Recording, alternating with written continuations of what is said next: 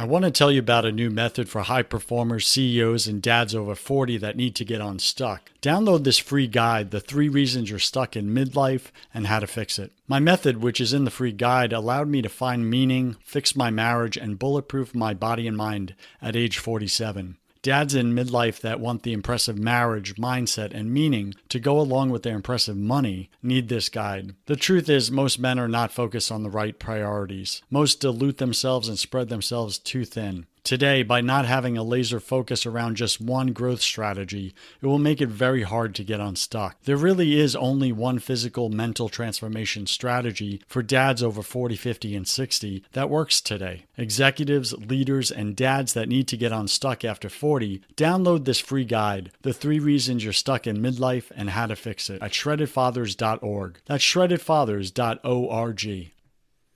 Today, my featured guest is Evan Nierman, and Evan is founder and CEO of Red Banyan, an international crisis management and public relations firm. He and his team have provided counsel to thousands of clients across the world, including scores who have been the targets of cancel culture attacks. We're going to speak about that a little bit today, Startup Nation, okay? Like, what's it like when you stand for something, you're building a personal brand for yourself, and you have to show up inauthentic because you can't say what's true because you're afraid. You may be canceled. It may hit your bottom line. It may take food off your table for your little babies, right? So Evan is going to help us kind of navigate through that, what that looks like, what you can say, what you can't say, what you may want to reconsider saying. Evan's writings are featured in leading outlets, including Forbes, The Hill, and Fast Company. He speaks around the world and is often called upon by top-tier media to provide insights and analysis. All right, so Evan Nierman, welcome to your first 100K Top 50 podcast in entrepreneurship. Go ahead and take a minute and just fill in some of the gaps in that intro, would you? Yeah, super excited to be here. Looking forward to the discussion today.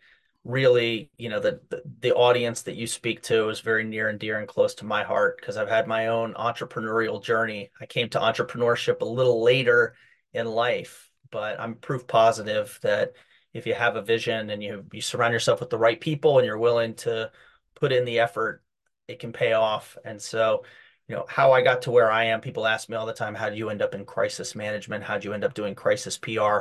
And the short answer is I lived in Washington, D.C. for 15 years. So there you have it. Pretty straightforward. I started in politics and policy and communications, spent about 7.5 years doing that, left to go work for a high stakes crisis PR firm that specialized only in crisis management. Did that for a couple of years, ended up moving to Florida to work at a startup. So I got to see what a venture backed startup looks like from the inside out, where all the bodies are buried, et cetera. And after a year and a half of doing that, I decided if these guys can start their own thing, why can't I start my own thing? And so I launched Red Banyan about 12 years ago. It was just me, no clients, no employees. I had a baby and a 2-year-old at the time. My wife was home with them. So it was really a pretty terrible time to start a business.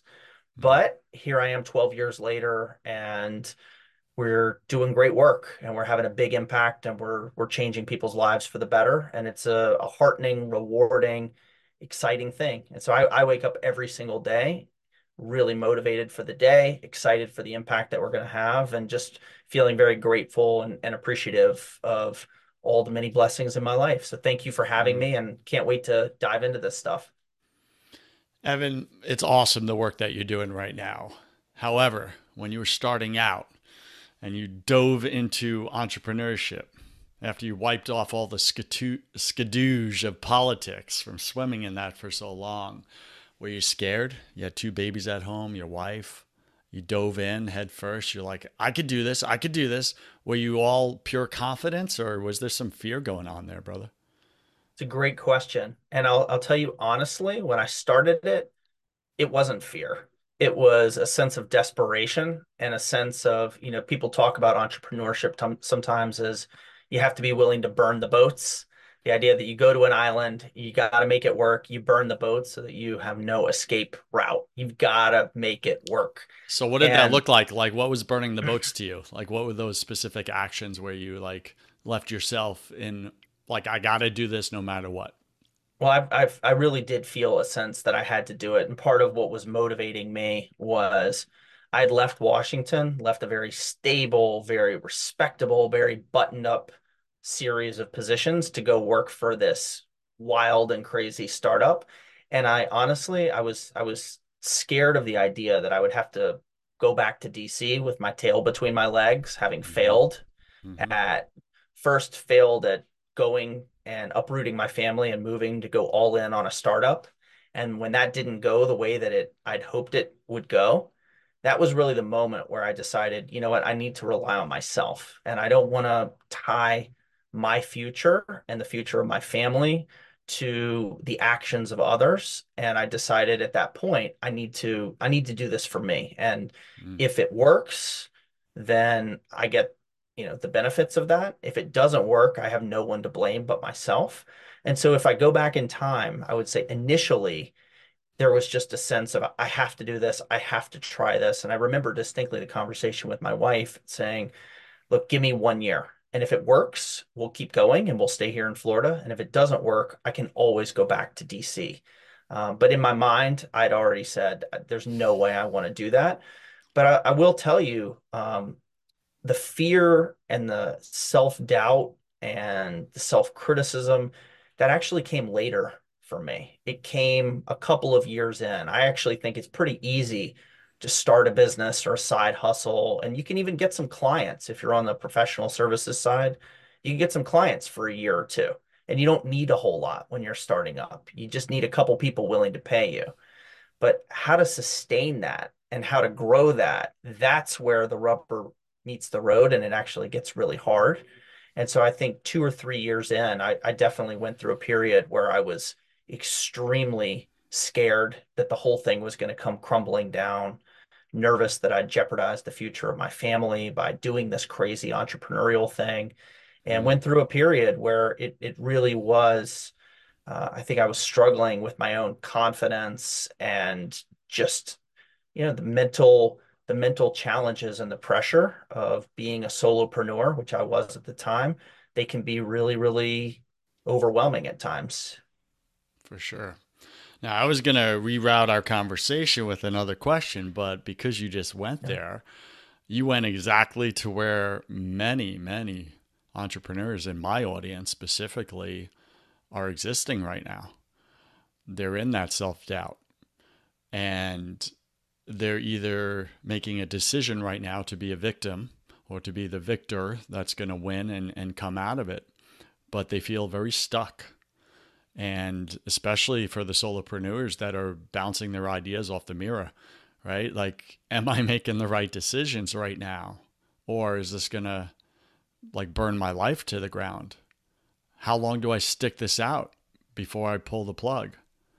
Right? I burnt the ships, but I left a little life raft in the back tucked away just in case. When do I use it?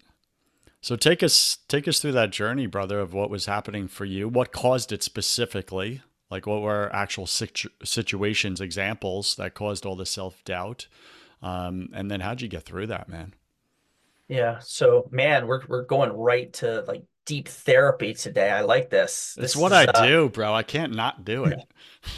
well, I'm game. I'm ready for it. Let's go. So, uh, I think the challenge for me came in a couple of different arenas. One was, I think one of the hardest things when you're just starting out and you're in the early stages of your entrepreneurial journey is, especially if you're on the professional services side or you're providing a service to people as opposed to having a product that you're producing, you've got to take care of the clients you have and you got to super service them while Hmm. at the same time you have to be constantly filling the pipeline with other prospective clients. And when you're just one person, you're essentially sitting in every role in the organization. You're the head of marketing, you're the CEO, you're in charge of finance, you're in charge of the operations, you're in charge of HR, technology. It is a lot. It's a lot easier to sit where I sit now, atop an organization with 30 people, where I have people who are doing those functions, than it was in the early days where I was sitting in every single seat in the org. And when you look at an org chart, if a lot of your listeners were to map out the core functions of the business and you take it as like the visionary, the vision at the top, operations, HR, technology, finance, all of this, their sales and marketing, they're sitting in every single seat, and it can be very overwhelming. And again, the biggest challenge is how do you take care of the clients you have while constantly going out and making the time to bring in new prospective clients. And I think at the time, I was having a lot of trouble because I also had a lot of perfectionist tendencies, and I wanted everything to be an A plus because I felt like it was my brand and it was my reputation on the line. And one of the things that I've learned, which I think entrepreneurs really need to embrace, is don't let the perfect be the enemy of the good. And sometimes good enough is great enough. And you don't need it to be perfect. You got to get it done. And if you go into a sort of an infinity loop where you're just not sure, and you're going back and forth, your client wants the work done, and so they may not be able to tell the difference between an A plus and an A. An A may be good enough, but if you're getting it done, that's what they're paying you for. And I think for me, part of the struggle that I had also was, on the one hand, I had this double-edged sword. So I joined a peer group of entrepreneurs, which was really, really helpful at the time. Organization called Entrepreneurs Organization, and they had an accelerator program, which was geared towards taking early stage businesses, pairing you up with a peer group and also a mentor, a coach. This was in the days before podcasts. Now podcasts and people like yourself who are willing to just give to the community. There's so much knowledge and so many resources that are available. At the time, I was really relying on my coach and my peers. And on the one hand, it was fantastic because I was with like-minded people who were going through the same things and they could share their own experiences. And the flip side of that was I found it very alienating because I was in this group with them and we would get together quarterly for these big events, and I was wrestling with a lot of the demons of self-doubt and confidence. My confidence was not high, and I felt like I was struggling so hard just to make ends meet, and feeling like this whole house of cards could come tumbling down at any time. And what people do a lot of times, especially in the business world or especially in the entrepreneurial world, is they love to sell and tell you how great things are going, and they sell you on their success, and they're trying to build their personal brand. So I would get together at these events and I would come to them really exhausted and mentally spent, feeling like I'm barely hanging on here. And then everybody puts forward the best version, the best story about themselves. So I'd hear from people, oh, I just signed the biggest client of my life last month. And we would all cheer for each other and support each other. And someone else would be like, oh, I've just created this new resource and I'm seeing a massive spike in interest. And people had these really big wins that they were sharing. And I was happy for them. I genuinely was. But at the same time, I was feeling worse and worse about myself because I'm like, I'm glad they've got all these big wins. I'm about to go out of business at any moment. I'm feeling like I don't know where my next paycheck's coming from. I'm failing. They're doing so much better. Why am I the dumb one here? Why am I the one who can't make it work? And I just think people need to be reminded sometimes that the stories that you hear from people as they're on their entrepreneurial journey, they love to tell you the sanitized fairy tale version and how great it was and that it was hard, but then I persevered and then there was this huge hockey stick growth.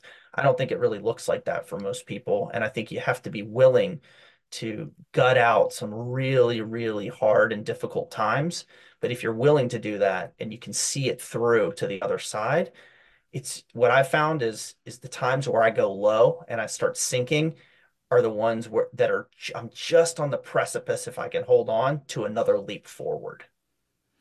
It's so true, right? Those quantum leaps happen right at the edge of yourself when you finally run out of you, right? Like you've given everything, you've exhausted every possibility that you know to do, and you're ready to quit, but you don't. You hold on, and all of a sudden, the door opens. And you're like, why did that open so easy? I've been pushing for months or years and nothing, right? And then it opens, right? So thank you for going there. I know my listeners right now are just like, oh my gosh, that's me. You're describing me. I'm in this situation.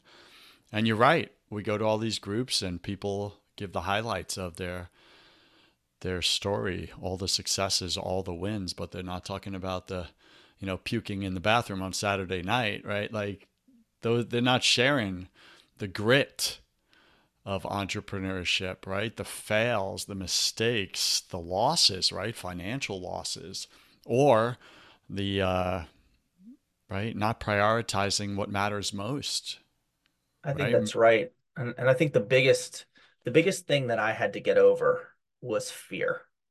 And so, we had a speaker who came in and was talking at one of these events, and they actually took the word fear and they said fear is really an acronym, false events appearing real. And once you realize most of the things that you're so fearful of and that you're scared about, they feel very true. They feel like they're imminent, but they're really not. And if you go and you go through this exercise, and it's similar to what I learned actually by seeing a therapist who was really helpful to me at that time. I started seeing someone because I just felt like my confidence was so low and I needed help. And there should be no stigma around that. And there was a time where I was very depressed and, feeling a lot of anxiety, which then led me to a depressed state. And it went on for about a year. And I remember distinctly how hard it was to get out of bed those days and to feel like, how am I going to continue on? And the tail end of that, I actually had hired my first employee. So I had one person who I was responsible for. And that was also added stress because I was like, it's bad enough. I may not be able to provide for my family. Now this person has trusted me and they're relying on me for their livelihood. So it was just added pressure. But I do think that you you hit the nail on the head, which is grit and resilience is really the key to this whole entrepreneurial thing. And I do believe that the biggest challenge, yes, you need to learn how to do things like have a plan, measure what matters, prioritize all these different things, learning the fundamentals of how to build an enterprise and a business, not just to provide the service. But then on top of that, you have to win the mental game. And once you conquer that mental game, everything else becomes infinitely easier. And I do think the biggest challenge that we as entrepreneurs face are between our left ear and our right ear. It's getting out of our own heads and being willing to just make that leap and to be courageous. And once you actually have a couple of breakthroughs and you see, I can get through these hard times, and Mm-hmm. it's like building that resiliency, then I think along your entrepreneurial path, you become more and more immune to it. And things that would have derailed you for weeks or even months before, you don't even think about them. It used to be when I lost a client, I would agonize over it. I would literally throw up. I'd be sick to my stomach. What did we do? What could we have done better? Why didn't it work out? Where am I going to get my next one? Now I'm just like, yeah, that sucks. Okay, well, let's look at why it happened. Let's make sure it doesn't happen again. I'm sure we'll be fine.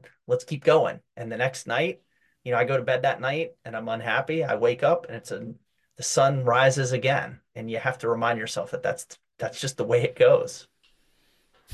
It's so true, right? This is a refreshing conversation. I really want to acknowledge you for your honesty and just going raw and real just about your own journey and that you didn't have it all figured out right along the way, just like most entrepreneurs don't, right? So we really want to I, just I don't take even it. have it figured out now.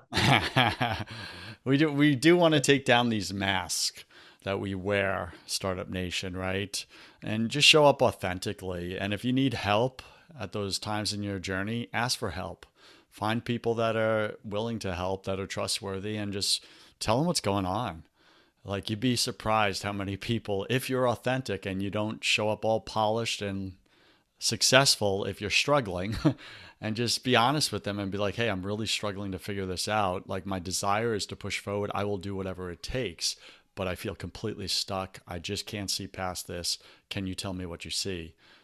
Right? Like people will, that's really hard to say no to when someone comes to you like that, just genuinely honest, asking for help. All right. So, Evan, how did you turn this around, right? Like, so you're going to therapy, right? Which is helping with the mental game. I'm guessing that's what turned it around, mentally. But like, were there any specific things you took on, habits you started doing that started to get you some of the wins where maybe you were going from defeat to defeat to defeat? And all of a sudden, you got your first win, then your next win, and you started to stack wins. How'd you get out of this? Yeah, it's a great question. Well, part of it was continuing to see the therapist on an ongoing basis and really building some of the techniques that she was able to give to me for how to avoid going down that rabbit hole where you're spiraling or you're catastrophizing. And I think that happens to a lot of entrepreneurs. Oh, if I lose this client, then this might happen. And if that happens, then this is going to happen. And if that happens, I'm going to end up, living under a bridge somewhere. So you go down these very dangerous worst case scenarios, and it's just not. When you start to, I walked around literally with a journal and a notebook, a pen and a piece and a old school piece of paper, and every time that I had a fear like that, and I'd feel it bubbling up, I would write down what I was feeling, what the fear was, and then I would write down the reality of why that was not really something to be concerned about and how far removed as a possibility that could be. And I think it retrained the wiring in my brain. It's a method or a technique of cognitive behavioral therapy, which really worked.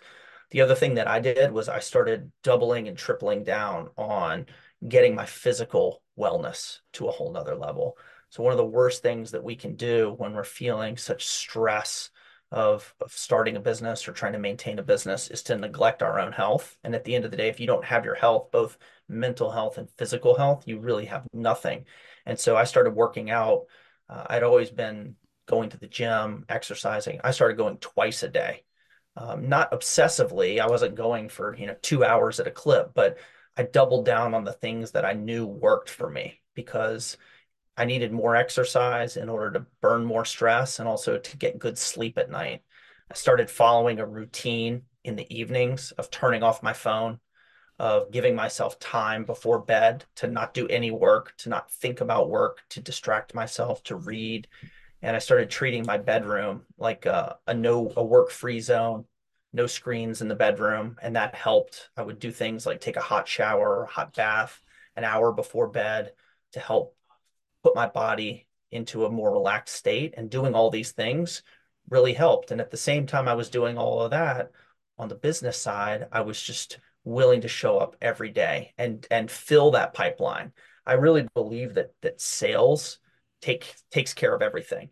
If you've got customers, you've got people who are willing to pay for what you offer, the rest of it, that's your biggest obstacle to staying in business, is revenue generation. And if you're able to generate the revenue, then that provides you the opportunity to make the next moves, whether it's to invest in software or to invest in hiring someone.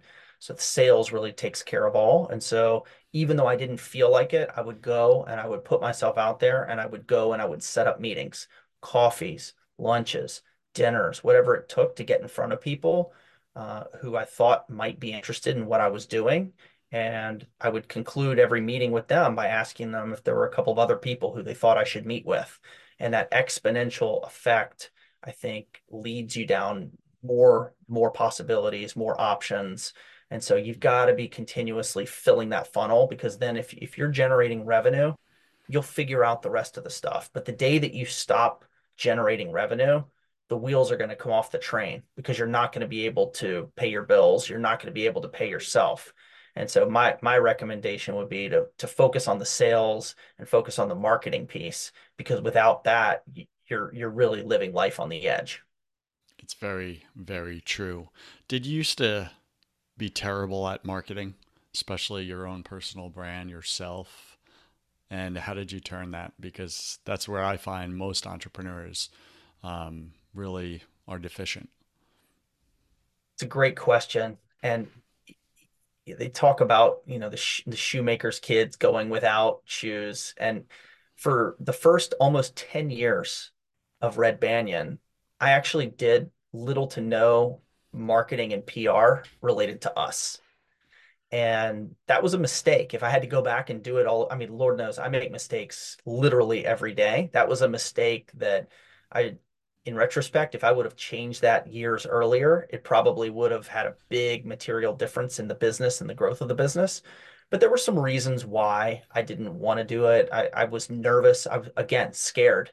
False events appearing real. That my fear. My fear was that if I start doing a lot of PR for Red Banyan and myself, my clients are going to get upset and they're going to go, well, why aren't you spending that time talking? You know, I saw you on TV. I saw you quoted in the paper. How come I'm not quoted in the paper this week? Why are you spending so much time investing in your PR, whereas you're not giving me good PR? And that was what was really the main driving force of me not wanting to do it. In addition to that, I felt like also it was, I didn't want to be, this was never about me personally. I didn't name the firm after myself even though I'm comfortable talking to people and I've become more comfortable asking people for money and asking them to hire us. At the time, that was a process, and I wasn't comfortable with that. And so I was worried people would look down on me. They'd think I was a big self-promoter and I was trying to, my ego was getting in the way. And so for all these different reasons, I neglected to do the PR and the marketing for myself and for the company. And through the years, what I've come to see is actually I was so wrong because when our clients see me on TV or they read my pieces in big publications, they don't get upset that instead the opposite is true. They go, oh, well, he really knows what he's doing. He's being called on by media. Oh, he's got these contacts. The opposite is true. The more I do PR for Red Banyan and the company, the more they see that we know how to do it effectively and they want to do the same. And so I had it completely wrong. And so again, you know, hindsight is 2020. I should have started doing it earlier, but at least I'm doing it now. And in fact, I'll tell you, up until recently, one area where I'd really been neglecting was building an online community. And I was just focused more on mainstream press and writing my books and that. But I'm actually investing in the coming year in really dramatically widening the circle of people who know about Red Banyan and who know about the unique service that we provide. Because within the last couple of months, I've had a couple of opportunities where we've lost out to other firms. And the reason that we lost the deals was, and we were told, you know, we ask the question, which is something people should always, if someone doesn't hire you, always ask the question of why they didn't choose you. You can get a lot of tremendous learnings just from that information if they're willing to give it to you. And they said, we liked you guys and you seemed like you know what you were doing, but we'd never heard of you. So we went with a firm that we'd heard of. And so it clicked in my mind. I said, you know what? By the end of 2024, everyone needs to have heard of Red Banyan. We need to be known as the crisis communications firm, the go-to, the experts on cancel culture, the people who also not just get you out of the press, but the people who put you in the press. So in 2024, I'm embarking on a new initiative to really dramatically grow my own audience and following online because I know that I've got all this knowledge to share and I want to give it away to people and I want people to recognize and it's a two-way street. I'm going to give this to a limitless audience online and in return we're going to build our own reputation and build our own community. So I'm excited for it and looking forward to it. Awesome. All right, let's segue here, right? You said something that I think is impactful, and that is, and I'm going to put my own words around it. You could throw, if you have enough sales, you can kind of weather any storm in business. And though the other parts of running a business are important, the most important piece or critical piece is the revenue, right? Bringing in the revenue. And I'm a segue in a fun way of using an example like Donald Trump and politics and cancel culture. He survived the cancel culture storm, I think, in part because he had the money to sustain him through all of that, right? He had the financial, the capital behind him. Now, people can argue whichever side they want on that, but that's a guy with the biggest cancel culture target on his back that we've seen in modern day history, I would think, at least in the last 5 to 10 years. And he survived it to the point where he's still in it. He's still in the game. The game didn't spit him out. And I think him just having the money and doing his own PR and all that stuff really has made him thrive in the midst of a hurricane, right? All right, so let's segue there. Can I say something about that Of before we course move you past can. Trump? How could you not say something when I say Okay. the name Trump? That's right. So, look, I actually make the case in my book that he is the least cancelable person on the planet. And so, to anyone who's listening today, my recommendation would be do not model your own PR and marketing on Donald Trump's, because I think the same rules that apply to us don't apply to him. And I think he captured this correctly during the campaign where he was sort of marveling at this phenomenon. He said, "Oh, I could walk down Fifth Avenue and shoot someone and I'd only get more popular." And he was right. And I do agree with you that part of it is that he has resources or access. And the other thing about Trump is whenever he didn't have the resources, he would just ask his devoted followers to send money. And then all of a sudden he would generate tons and tons of revenue. So covering his legal costs or fueling his campaign. So he's definitely a master marketer. And I think the revenue streams help. But to anyone who's listening who may be thinking to themselves, oh, I should be more like Donald Trump, my advice to you would be there's only one Donald Trump, and don't try to be him. It's not going to end well for you. He's a unique case, and I don't think the world has ever seen anyone quite like him, nor will it again, where his playbook, some people have tried to follow it and they've tried to make it their own, and they fail time and again. He's a unique situation. So don't go with the Donald Trump strategy. It'll probably ultimately you'll end up in jail or broke. He may not end up either. Don't try to be Donald Trump. Be the best version of you. I didn't even know it was a strategy, the Donald Trump's marketing PR strategy. I didn't even know Yeah. that was a thing, but I guess it could be. All right, so let's speak about that for a second, right? Because we have a lot of coaches, we have a lot of solopreneurs that are building personal brands, and you've successfully navigated that path. Like, how do they show up authentically with who they are, what they stand for, what they will not stand for, in a world where disagreement is considered hatred? How do they do that? How do they navigate this path? What advice do you have for our entrepreneurs listening right now? Well, you can show up as authentic and real and honest and with integrity, while at the same time not jumping into the most controversial issues of the day. And so that would really be some basic counsel that I would suggest employing. So if you know that there are hot button topics, things that are creating polarization within society, think of an issue where half the country's on one side, half the country's on the other. Maybe that's not an issue where you want to go out and broadcast your personal beliefs, because by default, you're going to piss off half of your potential customer base. And so I think that there's a misperception that being authentic means that you have to weigh in on everything and you have to say exactly what you think. To me, being authentic means you should be real about who you are and what's of interest to you, and if there is an issue that's near and dear to your heart, of course you should be true to yourself and you should feel free to make that a center point of what you talk about. But for the average person who's out there, you don't really gain a lot by diving into societal conflicts and getting into religion, politics, some of these culture war issues. There's no real upside there, but it's become increasingly challenging because small businesses and solopreneurs are increasingly being put on the spot. And so to me, it's a ridiculous sort of expectation. I don't think that expectation should really even apply to corporations. I'm picking one just randomly because there's a bottle of Gatorade sitting there. Gatorade.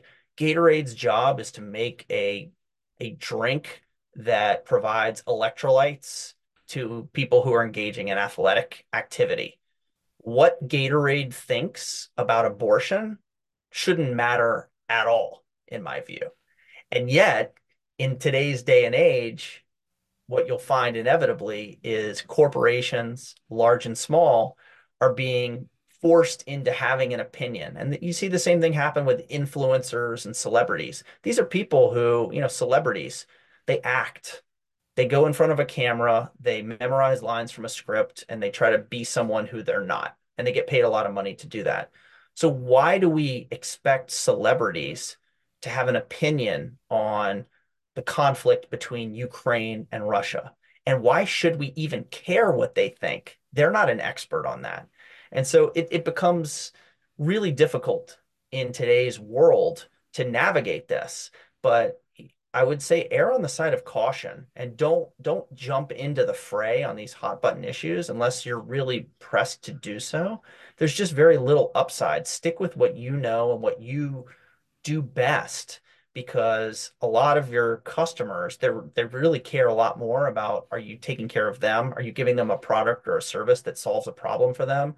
Not where you fall on the political spectrum or where you come down on geopolitical issues.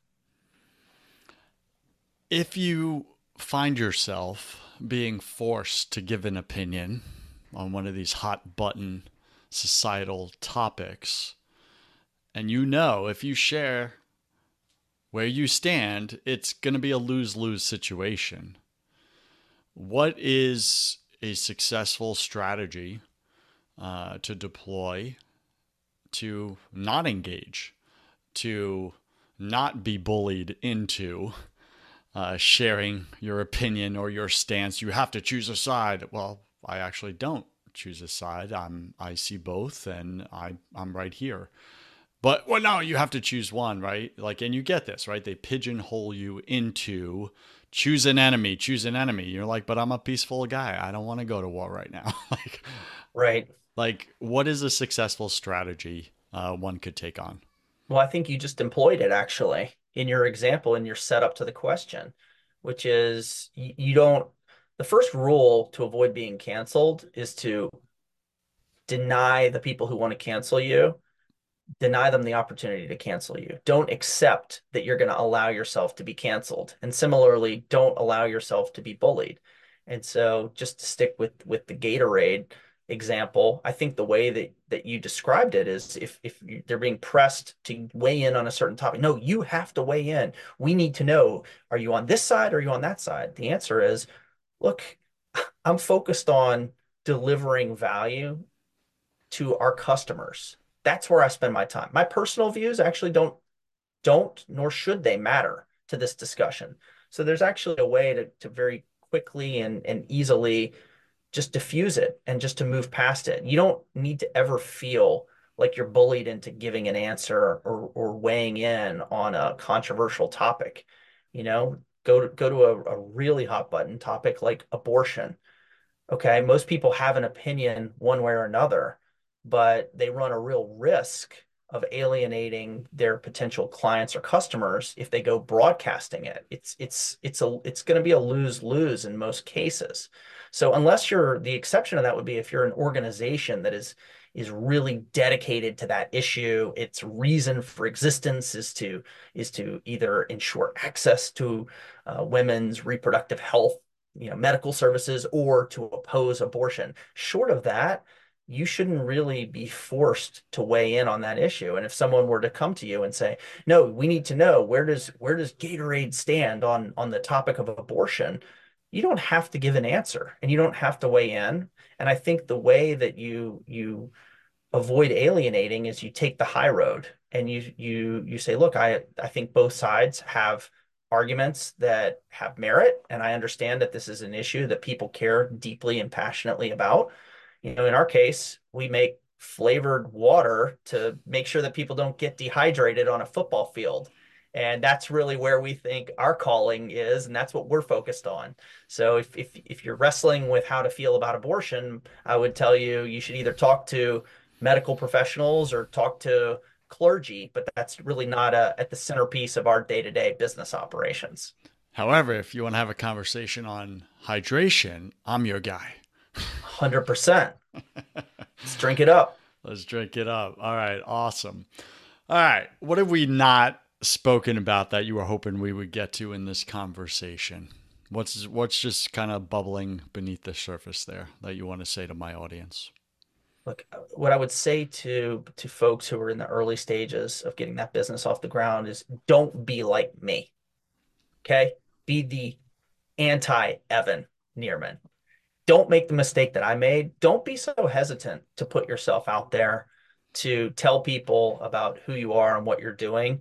It took me years to get to the point where I was comfortable. There's nothing wrong with letting people know what you do as long as you do it in a respectful, nice way. The other thing that I think is really important is, we talked about how revenue takes care of everything.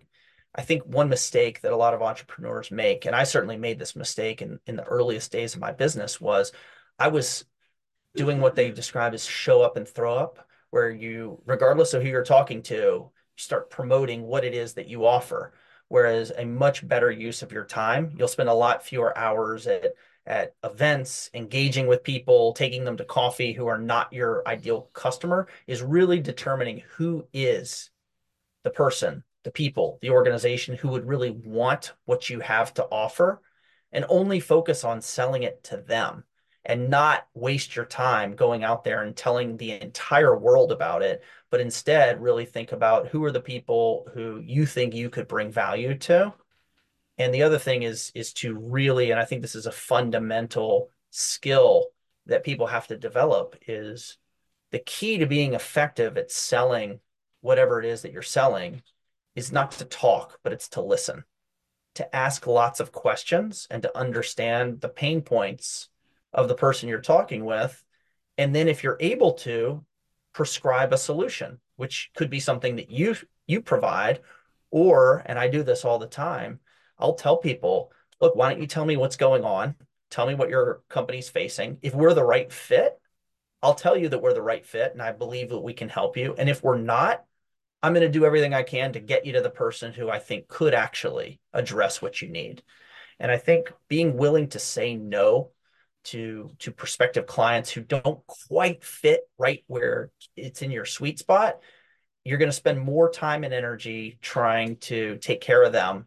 You're ultimately not going to do as good a job, and that hurts your brand in the long run. So listen more than you talk, and only focus on telling the people who really have an interest in what it is you have to offer. And the rest of them, you can be friends with them. You should be talking to them. You should be out in the community, but no one wants to be sold. And so sell a solution to a problem, not a product or a service.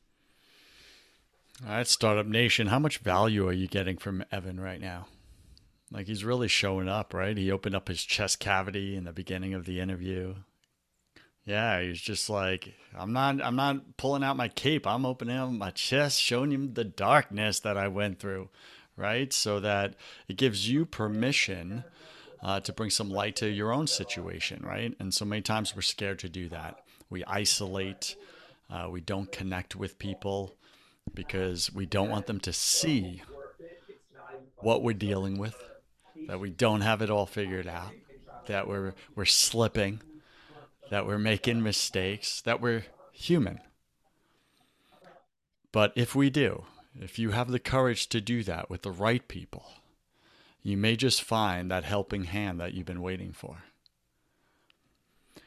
All right. What has been, Evan, what has been uh, your number one success habit, right? Just for keeping your mental health, your physical health, your spiritual health, right? We're body, mind, and spirit. We know this through the sciences. What has been the number one growth strategy that you have used or success habit that you have used to continue to improve in these three areas? Well, I'm going to give you two instead of one. One we already touched on, which is I take care of my health. I take care of my body. I'm cognizant of what I'm putting into it. I don't drink a lot. I don't use a lot of drugs.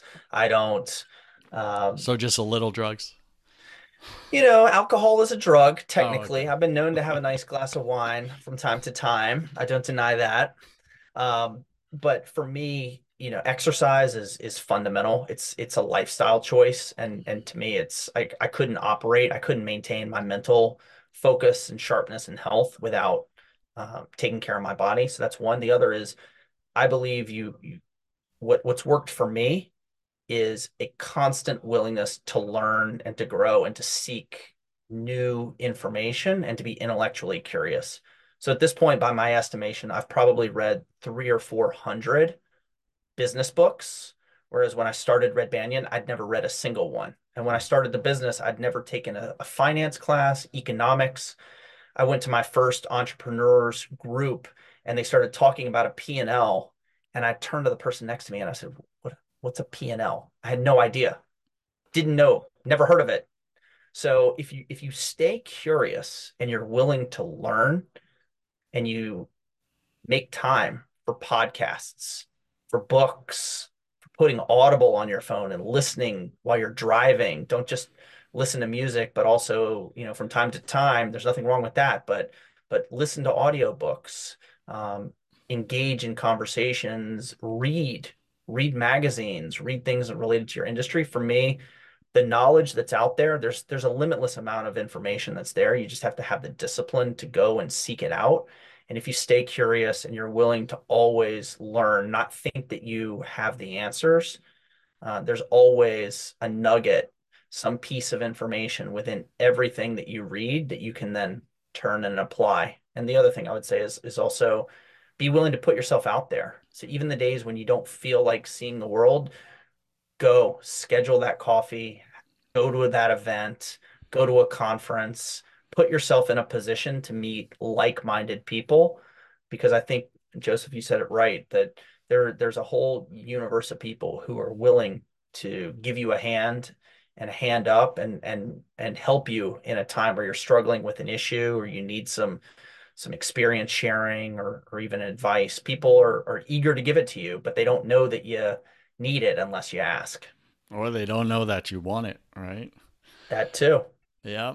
Right before this conversation, Startup Nation, like I did not want to make some of my sales calls. I didn't. I just didn't. I was like, I'm just not feeling it. But you know what I did?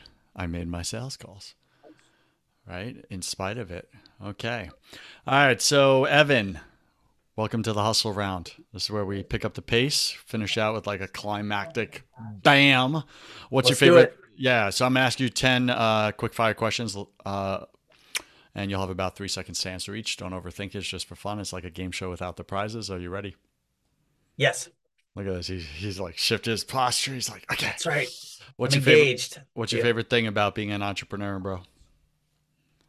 Variety, What's your least favorite thing? management of Ugh, people and their what problems. what a terrible word. I believe we're all struggling with something at any given moment of our life. It's just part of the human condition. What are you currently challenged with, either professionally or personally, right now? Keeping my son close to me at a time where he's in the midst of teen angst, and he and I have kind of pulled apart, and he's right about to turn 17, and so I'm fighting really hard to keep my son close to me. Amen to that. What are you most afraid of? Nothing. I felt like that was honest. What did you spend way too much time doing your first year in business? Doing the work instead of filling up the pipeline with prospective clients. So true, man. Get caught in the busy, right? Yep. What secret fear do you have about people? I don't have any fear of people, actually. I'm very comfortable with people, and there's nothing I could say honestly to answer that question. Man, those two questions you skated right through. I think the therapy worked, brother. Yeah. What do you wish you had learned sooner in business? I wish I'd learned that entrepreneurship was an option. I didn't even know it until I was in my 30s. No one told me that you can build the life that you want with limitless income. I had always been told you have to get good grades, go to a good Mhm. college, go find a job, work your way up, stay there for 50 years. I didn't even know that entrepreneurship was a thing. And so I've made sure with my kids, they've known from day one, you can be whatever you want if you can work for yourself, it takes a lot of work, but it comes with a lot of rewards too. The old method versus the new method. What's a new habit you are going to create this year? A new habit I'm going to create this year. That's right. I'm going to be out there giving a lot more speeches on big stages in the coming year.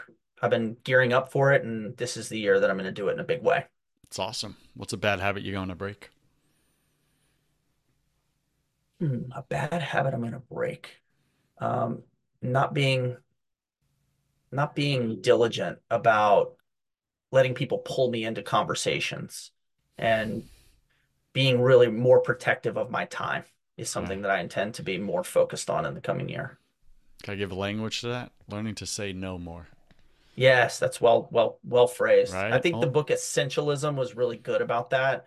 And I've read it a couple times, but I'm a slow learner. I haven't implemented it enough, but I need to. I need to say no more. I'm very much a people pleaser, so I always default to yes, but yes, I need to say no. See, I even said yes in my I heard conversation it. with myself. I didn't say anything. Yeah. Pick three words to describe who you are now. Tenacious, grateful, curious. Pick three words to describe who you are your first year in this business. Stressed, afraid, excited. And last question, if you could come back to life after you died, look your family and friends in the eye, your kids, give them only one piece of advice about true success in life, what would you say to them? Every single day, do what you can to make someone else's life better. And it's a rewarding feeling and it makes your life worthwhile. And that's the best legacy you can leave. Awesome. What's one action? I want you to give Startup Nation a homework assignment. What's one action they must take this week in order to grow, either professionally or personally? You got to read the book, The Big Leap by Gay Hendricks. And just to be clear, I got no relationship with him. I don't know him. I don't I'm not an affiliate marketer for him. It's a book that is a psychology book. It changed my life. I read it once or twice every year for the past 10, 12 years. Pretty cool. All right, there you go, Startup Nation. And tell us where we can find out more. I know you have, going back to cancel culture, you have a download or a guide, 10 things you can do to prevent you or your business from being canceled. Is that something my audience can get their hands on? They can go to cancelculture.com and download it. And there's also another downloadable there about 10 things to teach your kids about how to safely use the internet, which is also important, and what to teach your kids about cancel culture. But you can find me if you go to cancelculture.com. You can go to Red Banyan, that's BANYAN.com to get more information. You can follow me on X, LinkedIn, Instagram, you name it, Facebook, you'll find me. And then last question, you got a book out there, brother. Like in 60 seconds, tell us about that book, man, and why we need it. Yeah, so I've actually got two books to my name at this point, and they were both written before AI, so you know that I actually wrote them. The latest book is called The Cancel Culture Curse: From Rage to Redemption in a World Gone Mad. It's a playbook. It's filled with instances telling you not just how to navigate if you do end up being on the receiving end of a Twitter mob or an X mob who wants to cancel you, but also how to avoid getting canceled in the first place. And then my first book called Crisis Averted, PR Strategies to Protect Your Reputation and the Bottom Line will also give you a lot of real world advice about how to make sure you protect that which is most valuable for you, and how you can also use communications to promote yourself and your business and accomplish your goals. All right. Startup Nation, there you have it. Check the show notes. If you enjoyed this interview, please go write a honest review. You could do that at Apple Podcasts or any of the main platforms there. And write about Evan and how he really just showed up for you. Maybe he moved you forward just 1% in your journey right now. And if that's the case, then some gratitude, right? Gratitude is using your thumbs and clicking on your phone and writing that honest review for him of how he showed up and helped you. Evan Neerman, thank you for being on your first 100K. I wish you God's love, peace, and joy in your life, sir. And I wish you the same. Thank you so much for having me.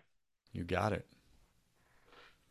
I want to tell you about a new method for high performers, CEOs, and dads over 40 that need to get unstuck. Download this free guide, The 3 Reasons You're Stuck in Midlife and How to Fix It. My method, which is in the free guide, allowed me to find meaning, fix my marriage, and bulletproof my body and mind at age 47. Dads in midlife that want the impressive marriage, mindset, and meaning to go along with their impressive money need this guide. The truth is, most men are not focused on the right priorities. Most dilute themselves and spread themselves too thin. Today, by not having a laser focus around just one growth strategy, it will make it very hard to get unstuck. There really is only one physical mental transformation strategy for dads over 40, 50, and 60 that works today. Executives, leaders, and dads that need to get unstuck after 40, download this free guide, The 3 Reasons You're Stuck in Midlife and How to Fix It, at shreddedfathers.org. That's shreddedfathers.org.